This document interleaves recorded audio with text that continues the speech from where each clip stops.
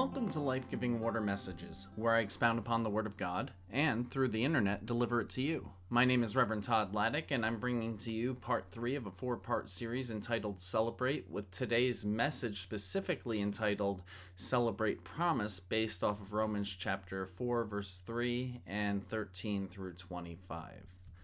So, let's dive into the Word today. For the Scriptures tell us, Abraham believed God, and God counted him as righteous because of his faith. Clearly, God's promise to give the whole earth to Abraham and his descendants was based not on his obedience to God's law, but on a right relationship with God that comes by faith. If God's promise is only for those who obey the law, then faith is not necessary and the promise is pointless.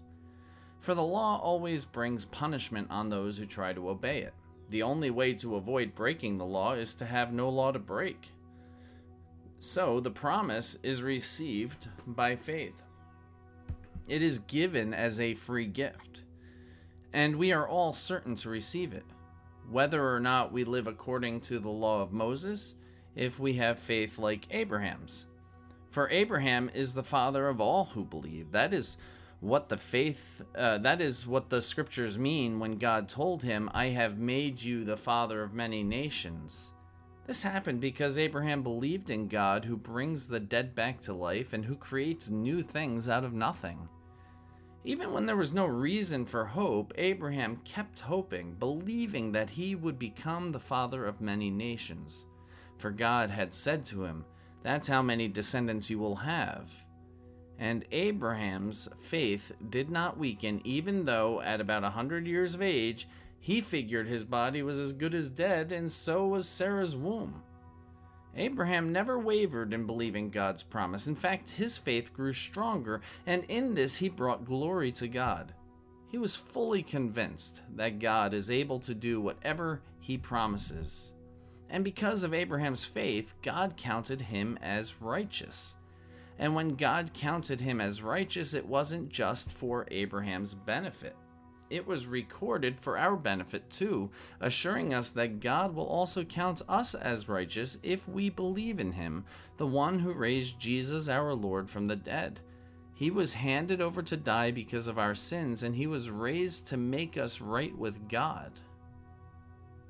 Amen. Abraham is a model of what it means to grasp hold of what God promises us through faith. Like Abraham, we can embrace God's calling on our lives, believe that God will do what God promises, and take courageous action. There's a movie that I hope at least some of you have seen called Hacksaw Ridge, a World War II film directed by Mel Gibson and starring Andrew Garfield. That film is about an army medic named Desmond Doss, a devout Seventh-day Adventist who believed in following the Ten Commandments to a T. As such, when he was drafted in the Army for World War II, he objected to holding any sort of firearm or weapon. The Army then wanted to put him into the conscientious objectors camp, which was not a good place to be. You were looked at as almost not a traitor, really, but not much higher than one. But Doss refused that too. He didn't see himself as an objector, but a cooperator. He saw himself as a conscientious cooperator. He told the Army recruiter that he could be a medic and serve while not holding a gun, which got him into a bit of trouble with the recruiter because, you don't tell me where you're going, son. I tell you. Well, needless to say, Desmond Doss was admitted into basic training to go into infantry, where he still was persistent in not holding a gun. And this, of course, caused him to be berated by the drill sergeants and officers and hated by his fellow soldiers. They picked on him, beat him up, threw shoes and other objects at him, and demanded that he be transferred out. One soldier even said, I swear to God, Doss, you go into combat, I'm going to shoot you. Here's Doss in his own simple words. My dad bought this 10 Commandments and Lord's Prayer illustrated on a nice frame. And I had looked at that picture of the sixth commandment, thou shalt not kill. There's a picture that had Cain and he had his brother Abel, and I wondered how in the world could a brother do such a thing? I've pictured Christ for saving life. I want to be like Christ, go saving life instead of taking life, and that's the reason I take up medicine. Eventually, he was given permission to train as a medic, and in his file was given permission to have his religious objection to firearms respected. But that didn't stop the harassment he had to endure due to his faith convictions. After all, not only was he not willing to bear arms, but he refused to work on Saturdays too, as Seventh-day Adventists observe Sabbath on the traditional day of Saturday, as opposed to on Sunday like other Christians. And to work on the Sabbath is to break the fourth commandment. He was serious about this stuff. The truth is, his value as a comrade didn't really get noticed until he saved a good many of the lives of his fellow comrades on the battlefield without any weapon. To make a long story short, Doss and his fellow soldiers ended up at the top of the Maeda encampment where the Japanese were awaiting them. This is on Okinawa. Literally waiting there, waiting to pick them off as they climb up a cliff and into an onslaught of bullets, grenades, mines, and whatnot. Think of the shores of Normandy on D-Day, but instead of the soldiers coming from the water, they were coming from the bottom of a cliff. Not a good situation. In the end, without a gun, Doss treated, rescued, and saved 75 U.S. soldiers and even one Japanese soldier. In the process of that, again without a weapon, he took the blunt of a grenade explosion having 17 pieces of shrapnel in him. And he also was shot by a sniper in the arm, shattering his arm bone. Let me share how this shot happened. He was being carried on a stretcher after all the others had been supposedly rescued when he saw another injured soldier on the ground. And let me read to you what happened as reported in historyvs.hollywood.com. Following the grenade explosion, Desmond waited for 5 hours until fellow soldier Ralph Baker was able to reach him. Baker, along with the other men, carried Desmond to a litter or stretcher through an intense enemy tank attack. As they were carrying him, he saw a guy on the ground badly wounded. Desmond rolled off the stretcher and crawled over to patch the man up. Desmond gave up his stretcher to the man, but while waiting for help to come back, he was wounded again, this time by a sniper's bullet that shattered his left arm.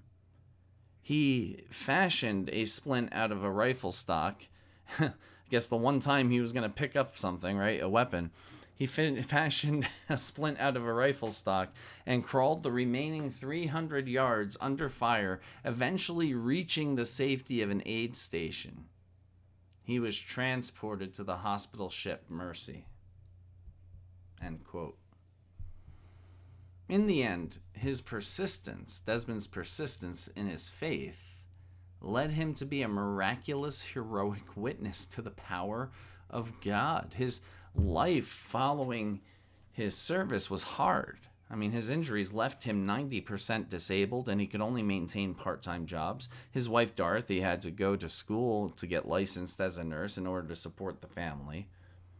Still, due to his heroic patriotic and Christian service to his country, Desmond Doss was presented with the U.S. Medal of Honor by President Harry S. Truman. I mean, wow, what a profoundly powerful witness to the fulfilling of God's promises. We celebrate God's promise for us, for our congregation, and for all God's children. But we often forget to acknowledge that God's promise extended even and especially to neglected and marginalized people. We can find many examples in the stories of the Bible in which God made and fulfilled promises to people who seemed unlikely to be at the center of God's story. Desmond Doss may not be a biblical character, but he certainly fits that, doesn't he? unlikely to be at the center of God's story, and yet there he was. And Abraham is one of them too, a man who would end up becoming the father of three major world religions: Christianity, Judaism, and Islam. Let's briefly revisit the story of Abraham as told in Genesis chapters 11 through 25. Here are some of the key highlights. Abraham began his new life chapter as an immigrant. He left his hometown and followed where God called him to go, no matter what, even though he was quote-unquote too old, and despite the fact that the journey was too long and uncertain. God promised to Abraham and Sarah that they would have descendants that outnumbered the stars, and this is the important part, so take note.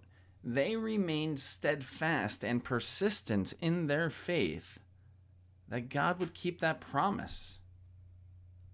Because of Abraham's faith in God's promise, he was counted as righteous. In Paul's letter to the Romans, he makes the point that God fulfilled God's promise to Abraham, not because Abraham followed the law and got it right, but because he had faith in God's promises. Sadly, Paul's words here have been misinterpreted many times and have been harmful to the Jewish community as a result. So I want to make this clear. Paul is not stating that the Jewish people were legalists without faith, or that they were somehow misguided in following the law of Moses. In fact, it is equally important to note that Paul saw himself as a Jew, because that's what he was, a Jew, who was charged with bringing the message of Jesus, also a Jew, to the Gentiles. What's more, Paul is writing to a church that has both Jewish and Gentile Christians in it. This context cannot be left out, otherwise Christians might think Paul is talking to Christians as opposed to Jews.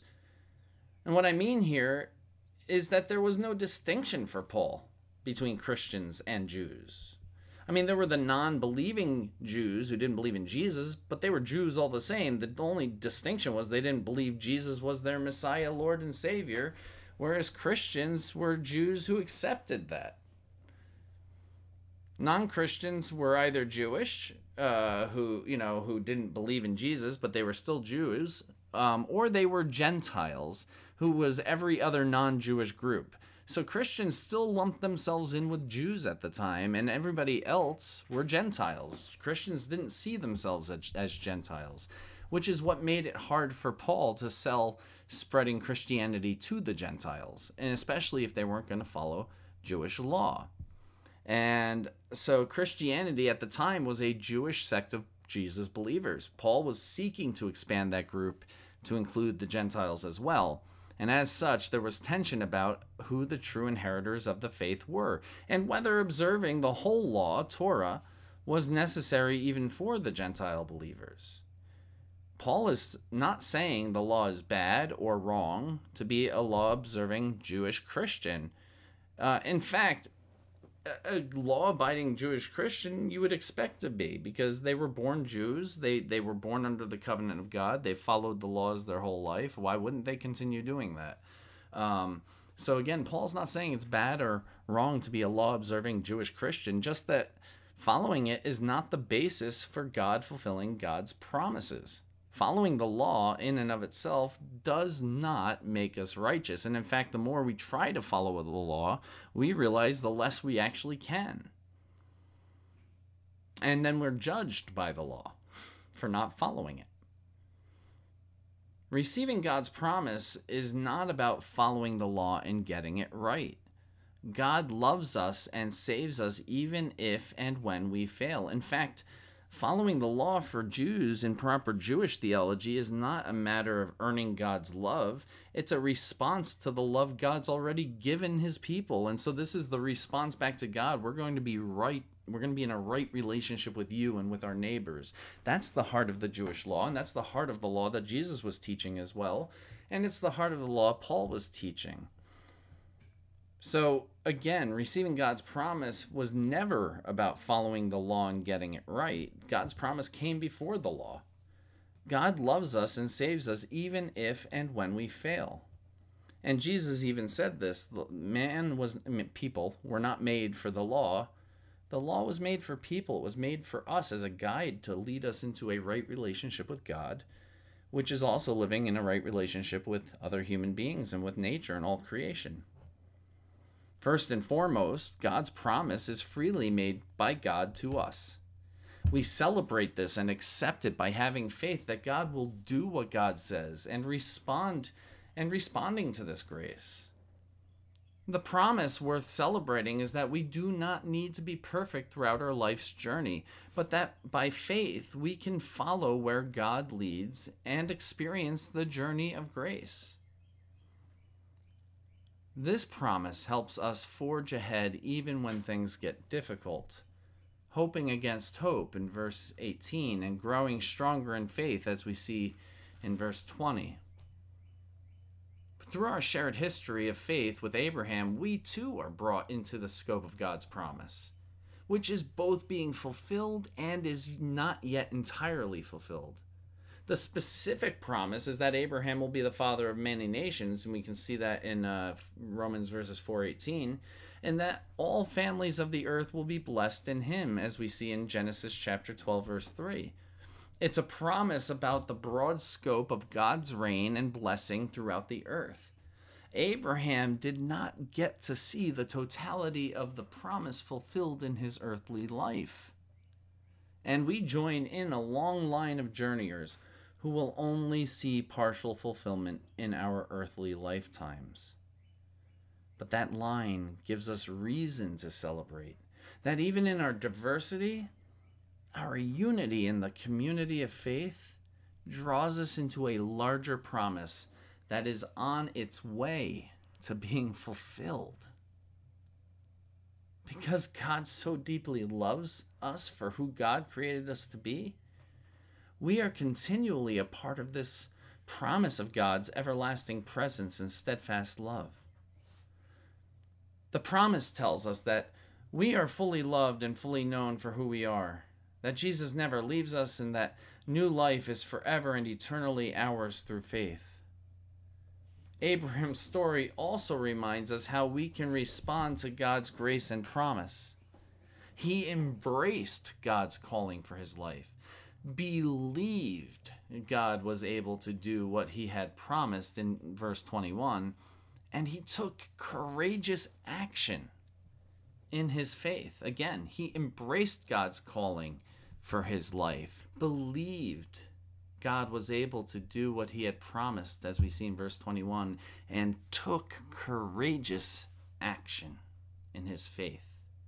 He was willing to leave his hometown, his comfort zone, and take a risk to embrace challenges and changes in his life so that God's promise could be fulfilled in, for, and through him. God's promise is for all people, even for you and your church. And I want to invite you to reflect on this question. How will you embrace God's calling on your life?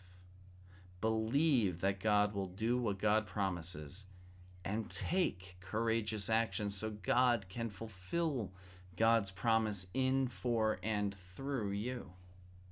How can we celebrate the promise that God is with us in all things, no matter what? How can we celebrate both the promises that have been fulfilled and those that we're still waiting for, so those that we're still waiting to be fulfilled? Friends, we are called to enter together into the promise with excitement and joy. So let's celebrate the promise that we all become a part of the families of the earth, blessed through Abraham in our journey. Amen? Amen. Let us pray. Gracious and loving God, we thank you and praise you, for your servant Abraham, who him and Sarah really just modeled what the life of faith is for us. And so, Lord, we thank you for their witness that has endured the test of time. I mean, we're talking thousands and thousands of years. So we thank you, Lord, for their faithfulness. And we also thank you for Jesus and how he modeled what it means to be truly human as you see us being. And Lord, we also thank you for Paul and reminding us that it's, the laws are made to serve us so that we grow closer to God. we're not meant to be, we weren't made for the law, and that, we are going to fail as human beings, but Lord, you've forgiven us and you give us grace and you accept us as long as we keep striving and set our hearts on you. And Lord, we thank you and praise you as your free grace is really just irreplaceable, and there is no words that we can put into our mouths that would ever express the joy we have in you. We thank you and praise you in Jesus' name. Amen. Friends, remember that it's always a pleasure to have you here. I'm very thankful always that you tune in and listen to these messages. I hope you get as much out of them as I do writing and recording them. I also want to point you to the episode notes. There are links in there that you can check out, different websites. Also, you can see 2 links to PayPal and Tithely if you have it in you to give, and this is your main spiritual sustenance for the week, then that would be very helpful, and you'd be contributing and being a part of the body of Christ that way. If you are just using this supplementally and you go to a congregation of your own, please by all means support them. They need it as well. But if you can support us both, that wouldn't hurt. We would be very thankful. All the same, thank you again for tuning in, and remember, you are richly blessed, so you may be a blessing to others. Go in peace.